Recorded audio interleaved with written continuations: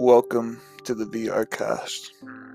I am your host, Ben King, and in this final episode, we're going to be talking about how VR is the future and how it can be used in the workplace. Before the second half of the 2010s, VR had always been an experiment.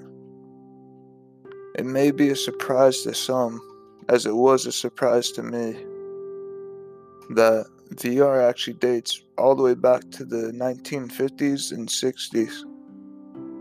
Throughout the rest of the 20th century, there had been more experimentations with virtual reality. For example, even Nintendo, known for all their consoles and such, took a shot in 1995 with the Virtual Boy. And while it was a terrible device and huge failure, it had very little games, and it caused horrible eye strain, and among other things bad with it. It shows how much we've advanced in the last 20 or 30 years in VR technology. Both the HTC Vive and Oculus Rift were released in 2016, and they had been experimenting with it in 2014 and such, around that time. And definitely these two headsets mark a true advancement in VR technology.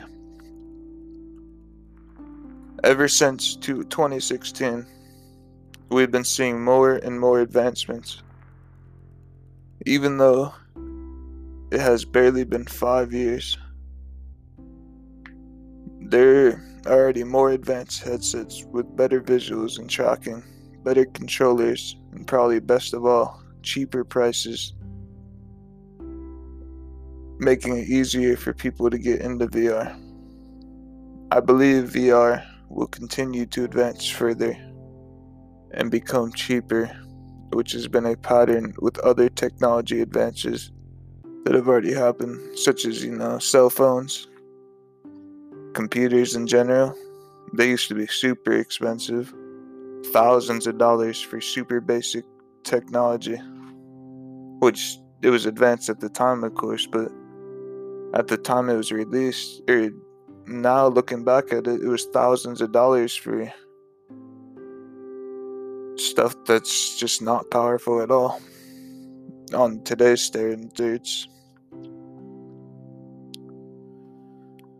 I believe in a future where we can use our hands as controllers in VR, and everything just becomes more real, with VR becoming more widespread and available.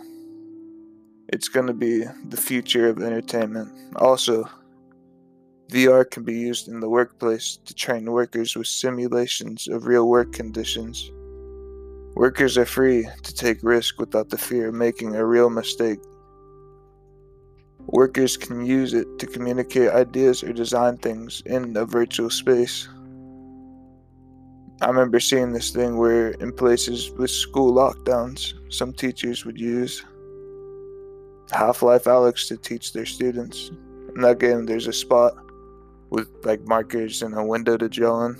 Teachers would draw all over the stuff for their lesson on those windows. If it can be done in Half-Life Alyx, then true apps for working can make a huge difference in the workplace. As VR advances and more people get into it, its apps will also get more advanced.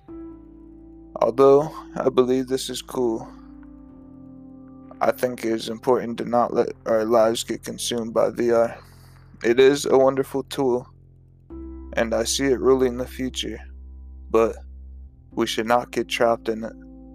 There's a balance we must achieve between harnessing the usefulness and letting it take over. Thank you for taking your time to watch this podcast. I hope you enjoyed this whole series and learned a few things about VR from it. This is the end of the series, and Well, I just hope you enjoyed it. I'm glad you stayed throughout.